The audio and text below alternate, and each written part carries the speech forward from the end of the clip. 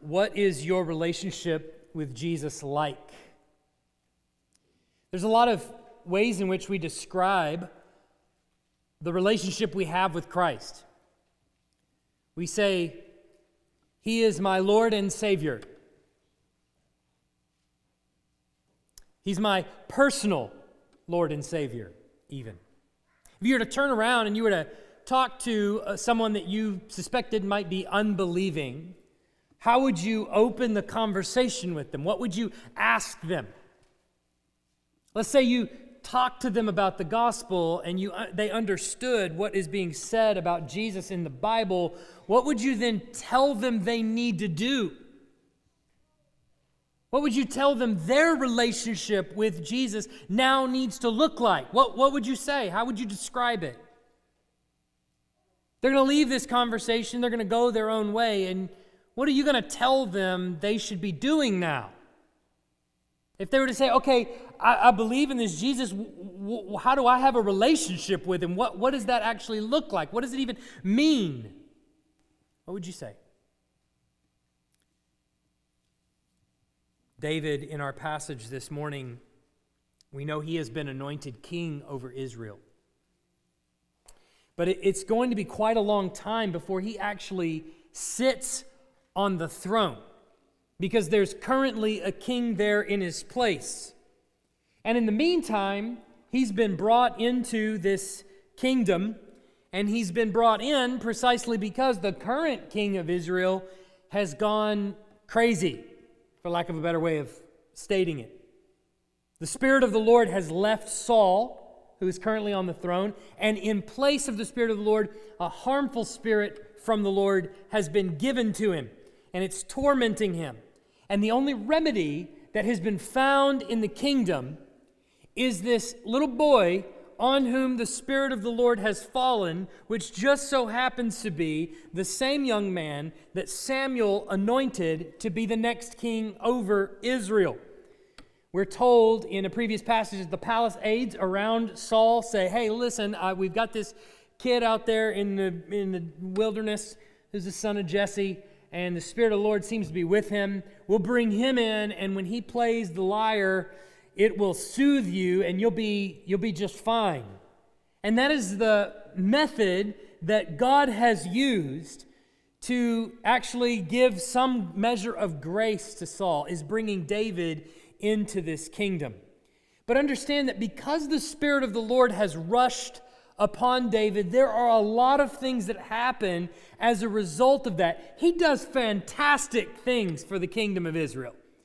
He goes into battle against Goliath, who is the Philistine soldier who's taller and stronger than all the rest of the army, and he single-handedly takes him down and cuts off his head. And the rest of the children of Israel then rush out into battle, and they go and defeat the rest of the Philistines. Everywhere he goes into battle, the Lord is with him and gives him victory. And all the men of Israel follow him, and everything is pretty great behind this one man whom the Lord has rushed upon with his Spirit. And so we see in the previous passage, which we covered chapters 18 and 19 last week, last time I'll ever do that, it has become painfully obvious to Saul that not only has the Lord's Spirit left him, but the Lord's Spirit has rushed upon David. And that fact enrages Saul. It makes him mad. It makes him jealous. We're told several times in chapter 18, verse 12, verse 14, verse 28, that the Lord was with David. And then we're even told that as a result of David's anointing by the Spirit of God, it says, when Saul saw that he had great success, that is, David had great success, he stood in fearful awe of David. That's in chapter 18, verse 15. The result is that Saul is driven to the point of jealous rage, to the point where he's going to murder David by pinning him to the wall with a spear on several occasions. He brings him in close. He takes a spear, tries to pin him to the wall. David narrowly escapes. Brings him in close, tries to pin him to the wall with a spear. David narrowly escapes. He even goes so far as to make his plans known to the men around him, the people that are in his command, even his son Jonathan, which Jonathan makes known to David. It seems from the way the story unfolds that Saul has a lot of these actions are explained away as Saul just having a screw loose. Well, he's just in a jealous rage right now, or the Spirit has rushed upon him and is tormenting him, and he's flown off into a rage. Because as we see today, Jonathan doesn't think that Saul really does want to kill David. In spite of everything that's just happened, Jonathan, still doesn't think that Saul wants to kill David. It may be that Jonathan is just thinking the best of his dad, or he's just trying to explain away some of the things that he's done. But regardless, the text last week has taught us that in spite of Saul's best efforts to kill David, the Lord continues to be with him. And as long as the Lord is with David, all of Saul's plans to kill David are going to be thwarted.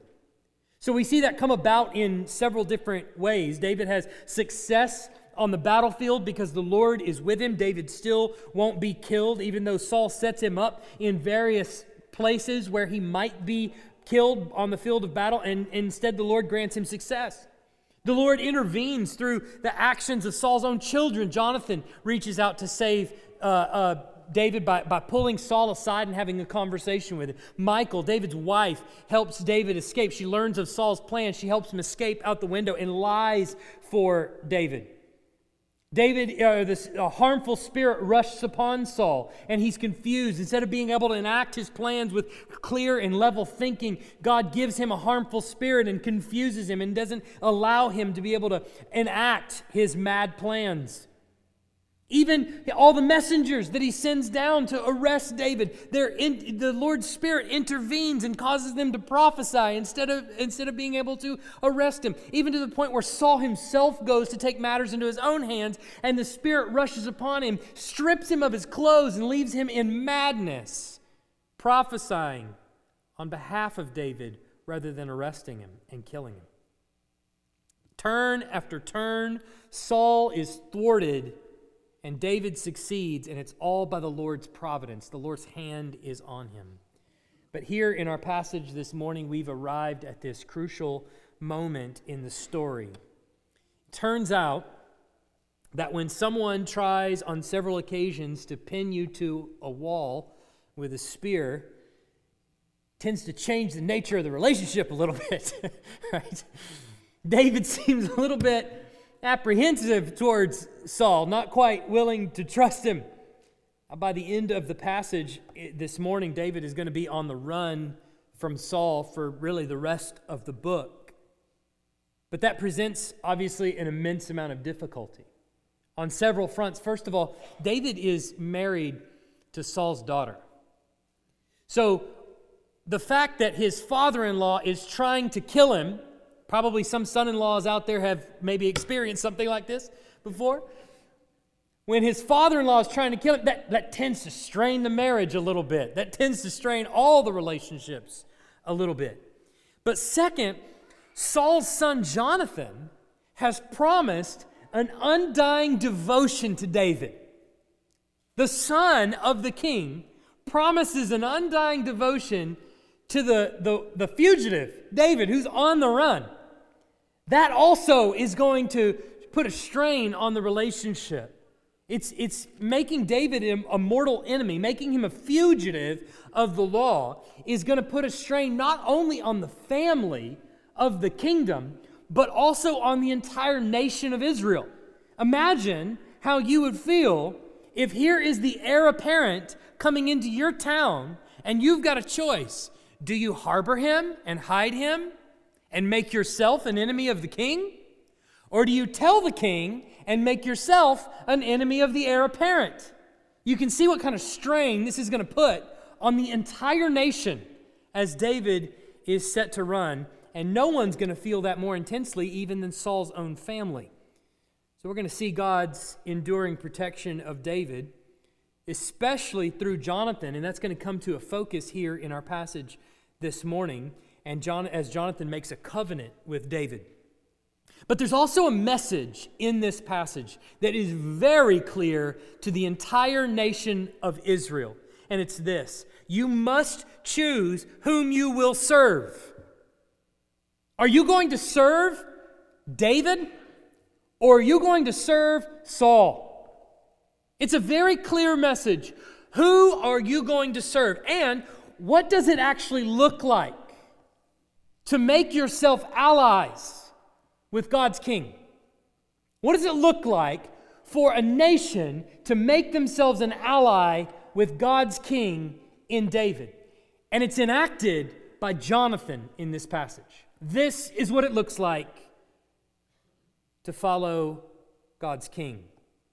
So at the end of this passage, we'll see that covenant loyalty to David comes with eventual reward, but as we'll see with David and Jonathan, there's a steep initial cost that has to be paid. And we're going to see this happen in 3 scenes in this passage. In the first scene, Jonathan makes a covenant with David. Jonathan makes a covenant with David. Remember, David had gone down to Naioth in Ramah to see Samuel and to tell him that Saul was chasing him. And eventually Saul found out about that, and he goes down there to pursue him. And as was said earlier, the Spirit of God intervened so that every messenger that Saul sent, even Saul himself, were effectively possessed by the Spirit and began to prophesy on David's behalf. Saul even stripped down naked. So since he's been found out, David is now going to flee to wherever Jonathan is so that the two of them can meet up and David can find out what in the world is going on and why is your dad pursuing me. Now this interaction between Jonathan and David at the beginning here of this passage is a little bit strange because David is convinced that Saul wants to kill him, and so he's asking Jonathan what he's done wrong that Saul would attempt to kill him. But Jonathan's response is there in verse 2, and he seems like nothing's wrong. Look at verse 2. He says, "Far from it, you shall not die. Behold, my father does nothing, either great or small, without disclosing it to me. And why should my father hide this from me? It is not so." Now, it seems a little bit strange, because if you look back at chapter 19, in verse 1, it says, "And Saul spoke to Jonathan, his son, and to all his servants that they should kill David." He just told him right there, you should go kill David. So it's not as if David is crazy when he's talking to Jonathan and he's saying, "Your dad wants to kill me." Jonathan has heard as much in the past Saul tell him personally that I want David dead. So why is he now denying that his dad is trying to kill David? Well, if you remember in the passage, right after that, not only does Jonathan warn David, but he pulls Saul aside and he tells him, "Look, why would you sin against David by shedding innocent blood? David's done nothing to you. And more than that, God has actually saved Israel through David. So why would you then go to the next step of killing him and taking innocent blood?" And so right after Jonathan pulls him aside and has that little conversation with him, then Saul tells Jonathan, "All right, look, I've made a mistake. All right, we'll bring him in. I won't kill him. I'll make a vow to you. He won't be put to death." So he tells Jonathan that.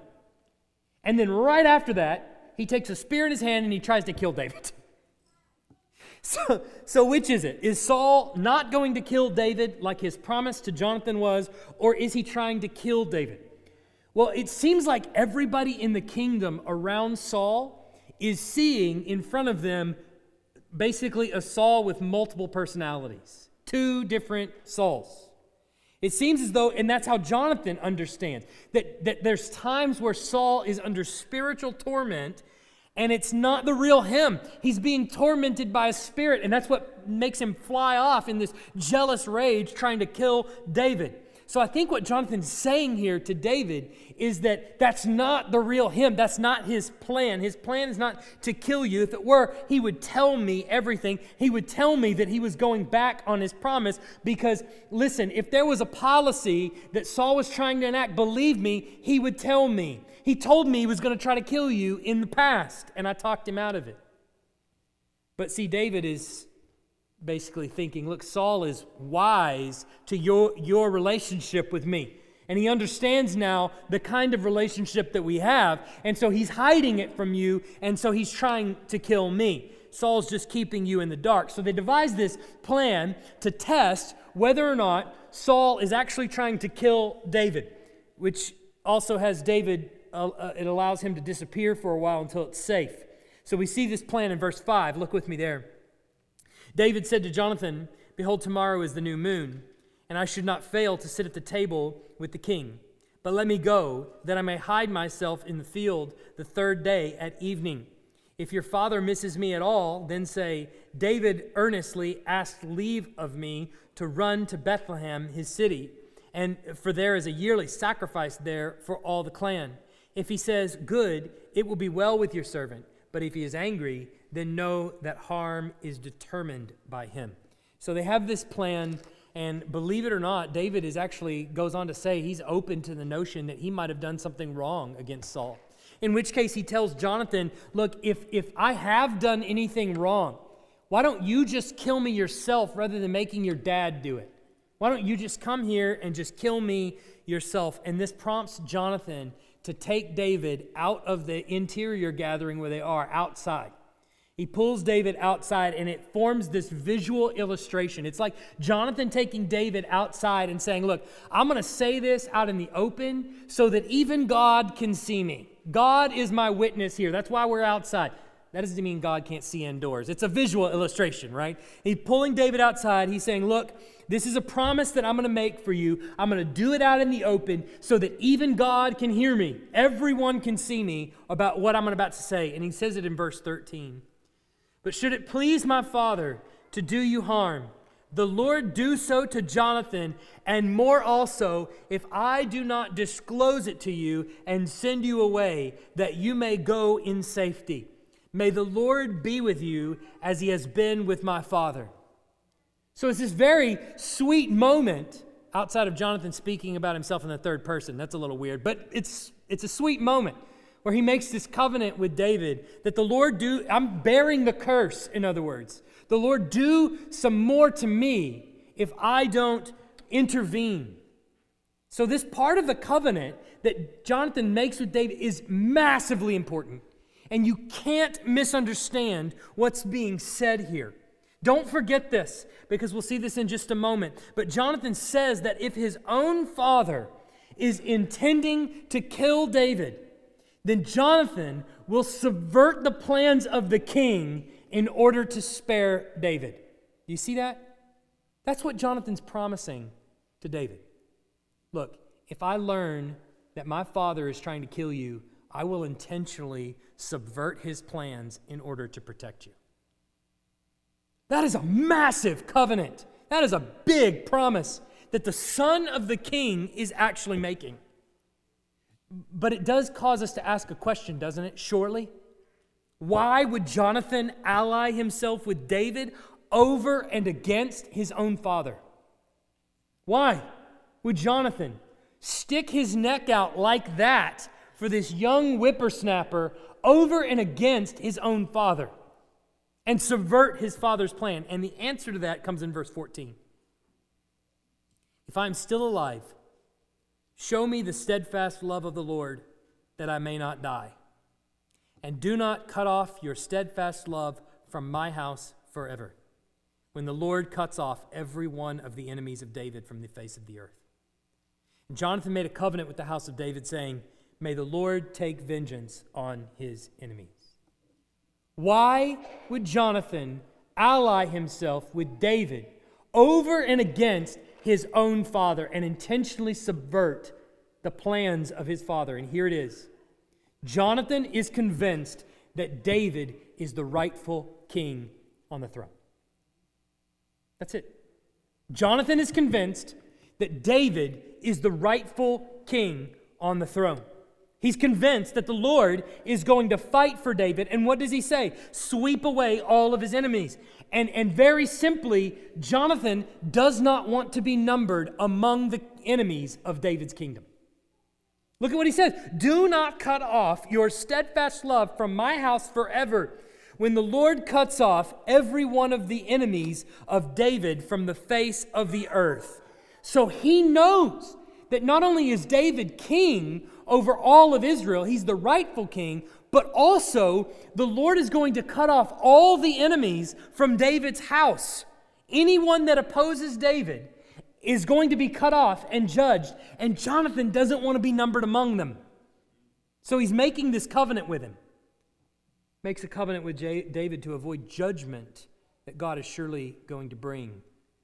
So they have a plan concocted, which we'll see come to fruition a little bit later, where Jonathan is going to inform David about Saul's feelings of him, and they part for a few days so that Jonathan can investigate whether or not this is true. So that brings us to the second scene, where we see that this covenant divides the royal family. The covenant between Jonathan and David divides the royal family. Jonathan discovers rather quickly that this covenant with David is going to put him at odds with his father. David is supposed to have a seat at the monthly festival here at Saul's table, and he doesn't show up for the first day, and then he doesn't show up for the second day in a row, and Saul gets a little bit curious, and he asks Jonathan why David's not there. And Jonathan gives him the cooked up response that he and David had worked on together. Oh, he's gone down to Bethlehem for a sacrifice there, and that kind of thing. And so he asked me if he could leave, and I told him that it would be okay. But Saul sniffs out the lie. Jonathan is protecting David. So Saul makes it abundantly clear to Jonathan what this means in terms of the throne over Israel. In verse 31, look with me. He says, "For as long as the son of Jesse lives on the earth, neither you nor your kingdom shall be established. Therefore send and bring him to me." In other words, you know where he is. "For he shall surely die." As long as David is alive, Jonathan will never be king. So two things become interesting about this interaction between Jonathan and Saul. First, Jonathan doesn't care whether or not he ever becomes king. You see that? Jonathan doesn't care if he's the rightful heir to the throne. He seems unfazed by the fact that he won't be king. He has accepted that he will not be king, even though he is, by all accounts, the heir apparent. I think we've seen this in the previous story where he gives David his armor. It's not because Jonathan lacks courage either. We've seen in many, many stories with Jonathan up to this point that he doesn't lack courage. He goes and attacks a field of Philistines by himself. He does not lack courage. It's not because he's not wanting the throne like his father was. It has nothing to do with that. It has everything to do with the fact that he's able to survey the spiritual situation in Israel. God has given him spiritual eyes to look upon the kingdom and understand what God is doing here. And that is, he is putting David on the throne and not him. David is king over Israel, and he's perfectly fine with whatever the Lord decides to do here.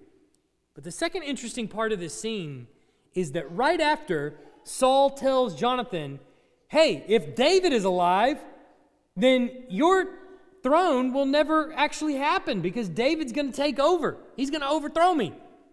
Right after he tells Jonathan that, he takes a spear and tries to kill him.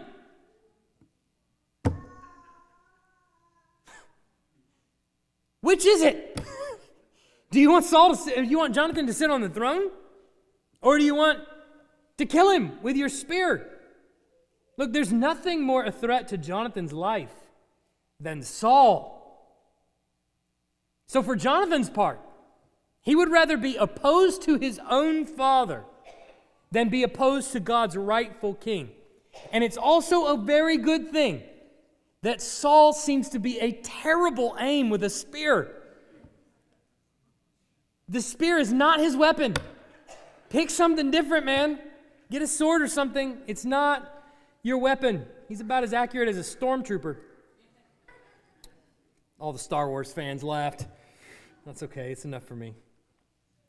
It's important that you understand what's happening here in this story. Jonathan is actually giving up allegiances to his own family. You get that? He's giving up allegiances to his own family. Look, for Jonathan's purposes, the dynasty, the kingdom in Israel, is the family business. Now, granted, Saul, his father, is the first one. But this business of taking the throne from your father is the only business Jonathan has ever known. And as the firstborn son, that would be natural for you to take on the family business. But he's willing to let it be overtaken by the person who is obviously God's man, to the point that he's willing to die for his association to David, even though it means he is putting himself against his entire family. So he knows that if Saul is willing to kill David, then it's going to mean that he's willing to kill him too. As we've already seen, he tried to take a spear and kill him with it. But even before Saul does that to Jonathan, look back in verse 14. Jonathan tells David, "If I am still alive, show me the steadfast love of the Lord, that I may not die." I don't think he's worried about dying of old age. I think he's worried that if what David says is true, and I go into the kingdom and I'm going to intervene between you and my father, it's going to put me in the crosshairs of my dad. So if I'm still alive when all of this is over, don't kill me. See, for Jonathan, following the Lord's direction by following the Lord's king puts himself in the crosshairs of everyone who would oppose him. It's real now. This becomes an intense issue. If he's going to follow God and follow God's king, then that means God's king and loyalty to God's king comes even before his own family. There's a message here to the nation of Israel, first of all, who is receiving this book as they are living under the reign of King David, or perhaps even living under the reign of one of David's sons. Jonathan is setting a pattern for all of them for how one is to live in God's kingdom and not be swept away in judgment. How do I live under this king? How do I submit to this king? How am I not swept away in judgment when God wipes all of David's enemies off the map? And the answer is, you must submit to David as king or else be judged. That's it. You either submit to David as king or you will be judged.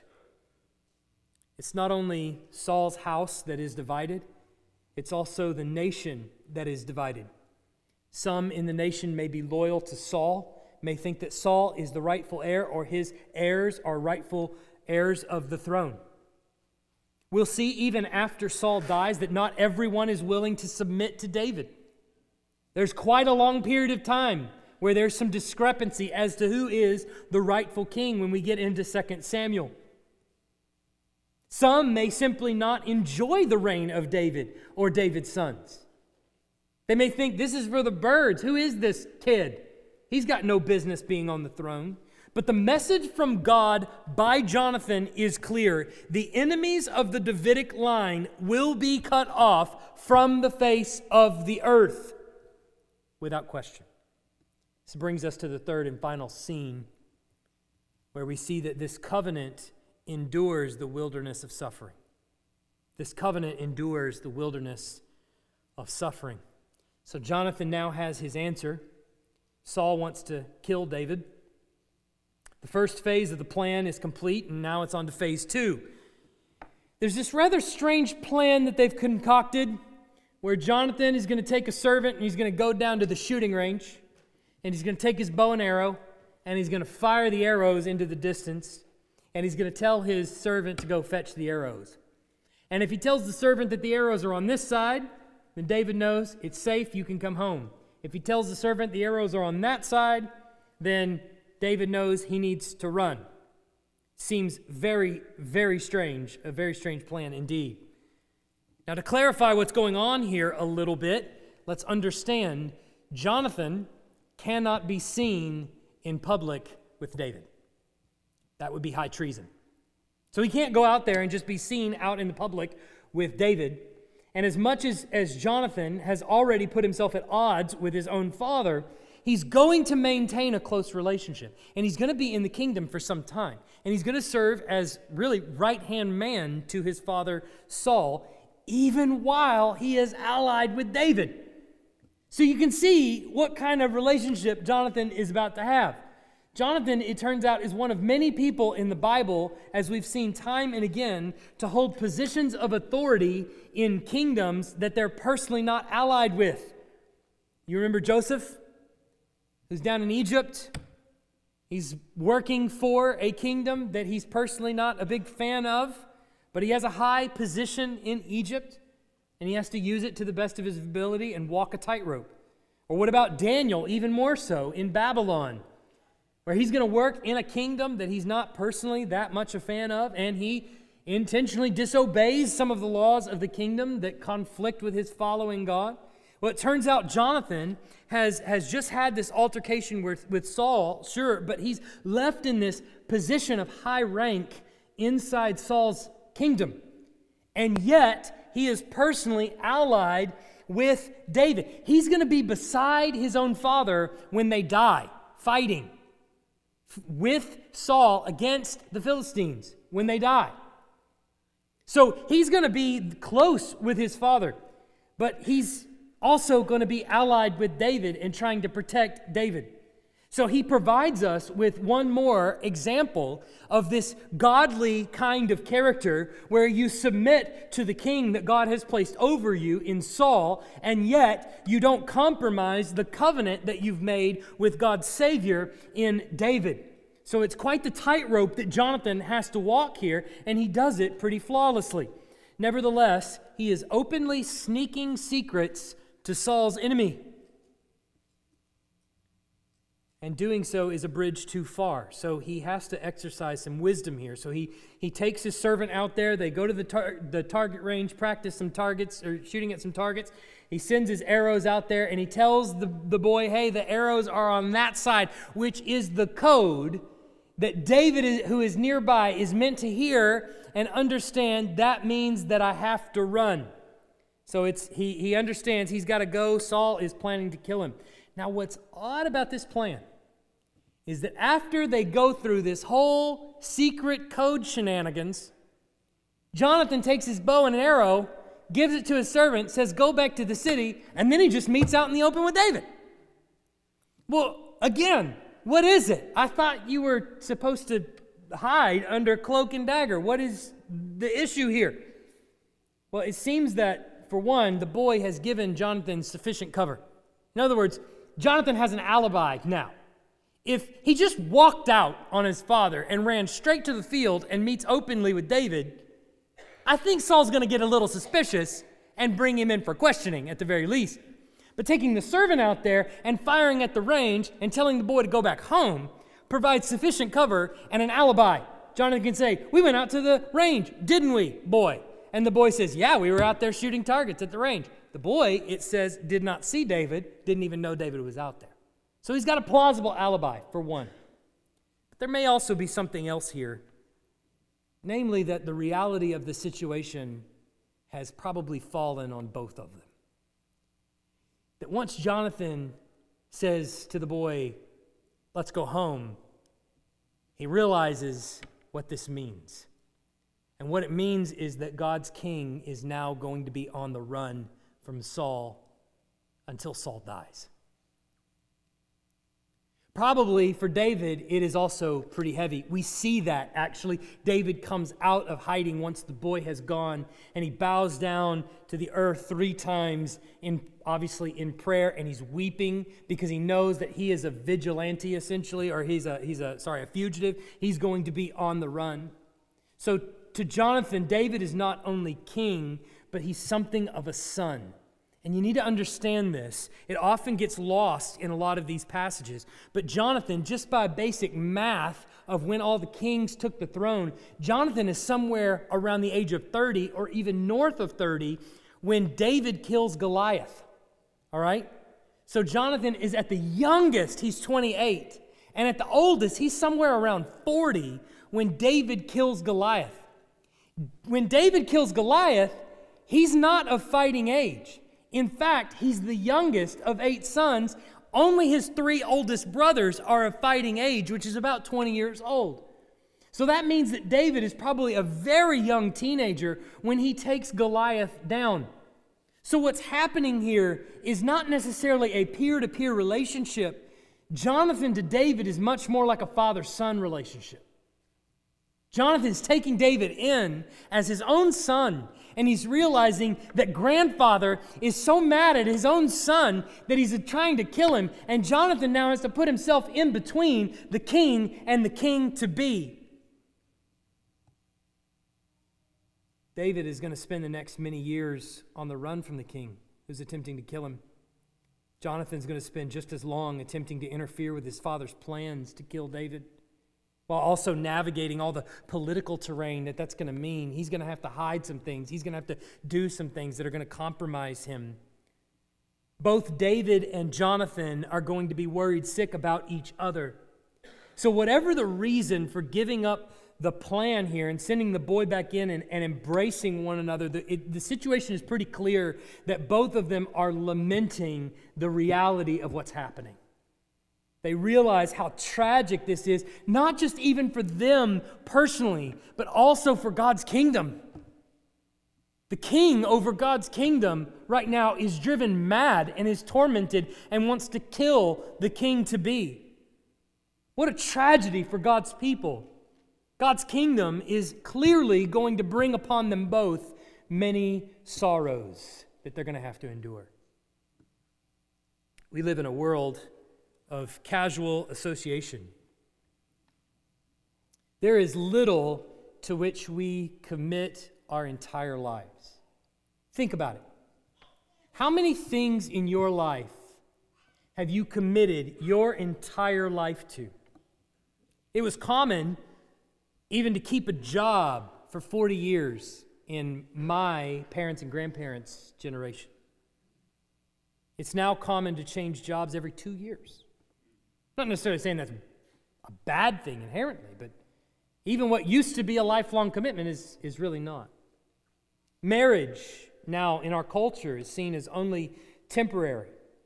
We make a covenant with each other, but now it's common to sever ties for reasons like irreconcilable differences, whatever that means. There seem to be no commitments anymore that are lifelong. Parents walk out on children. Friends split with other friends over petty differences. Church membership, now it's very common in our church culture to hop from one church to another the second we get mad at anything. It's often, unfortunately, through the lens of casual association that we also see our relationship with Christ.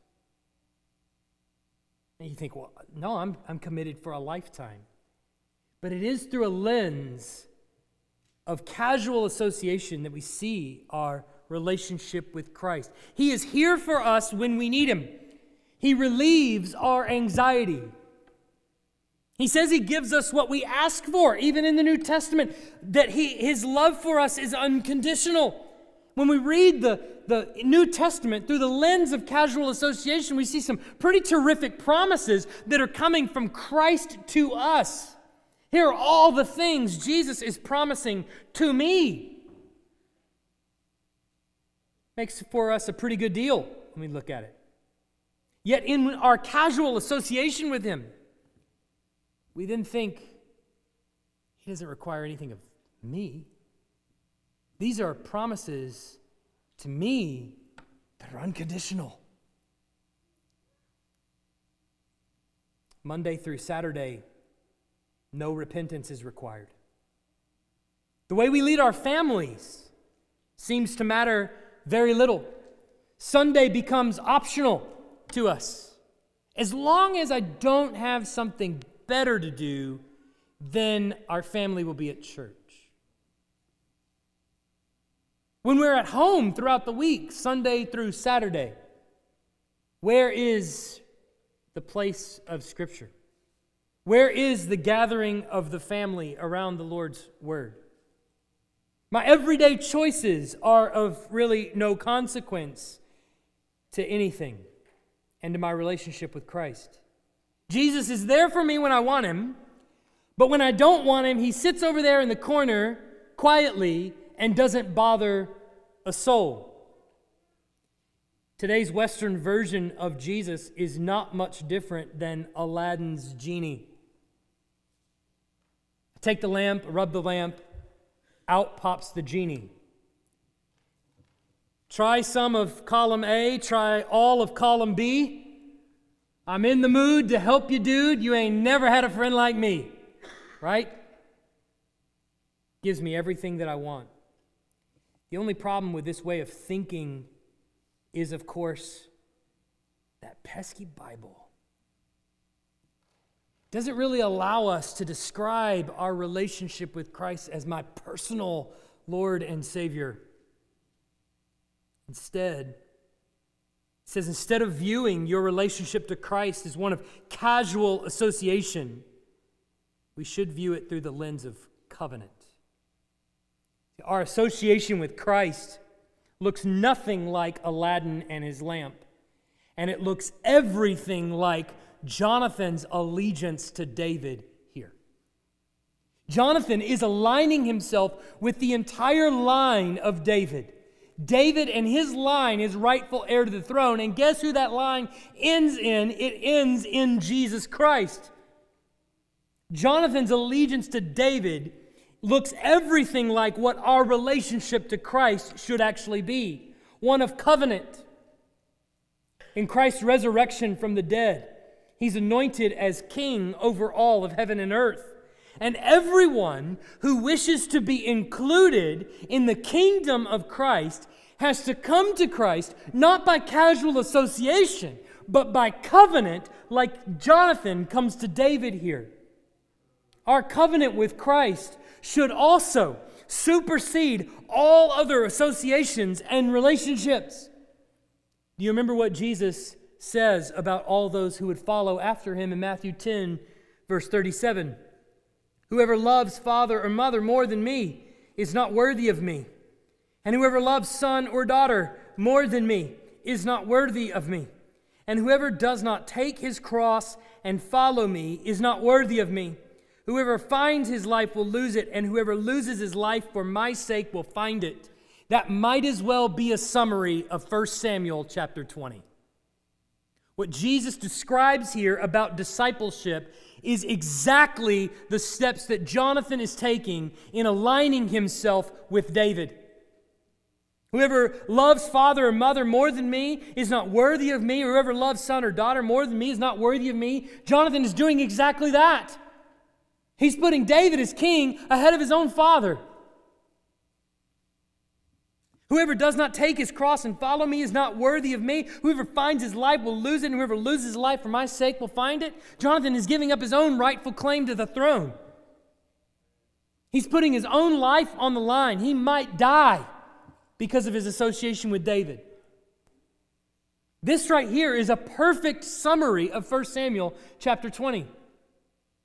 Jesus' definition of what discipleship looked like is exactly what Jonathan is doing here. And it doesn't sound much like a genie in a bottle. See, coming to Jesus truly is not merely believing that He rose from the dead. We have to get away from this understanding that our relationship with Jesus is merely about me saying, yeah, I believe He's not a liar. That's the bare minimum. Not everyone who just says, I believe that Jesus is not a liar, is in the kingdom. That's not what discipleship actually looks like, as Jesus himself defines it. It's not merely about coming to Jesus and just believing that he rose from the dead. It's allying yourself with a king that will often set you against father and mother, sister and brother, friend and neighbor. In some places, your association with Jesus will mean your death. Allegiance to Christ as King means he gets to tell you what to do. That's what it means to be allied with Christ.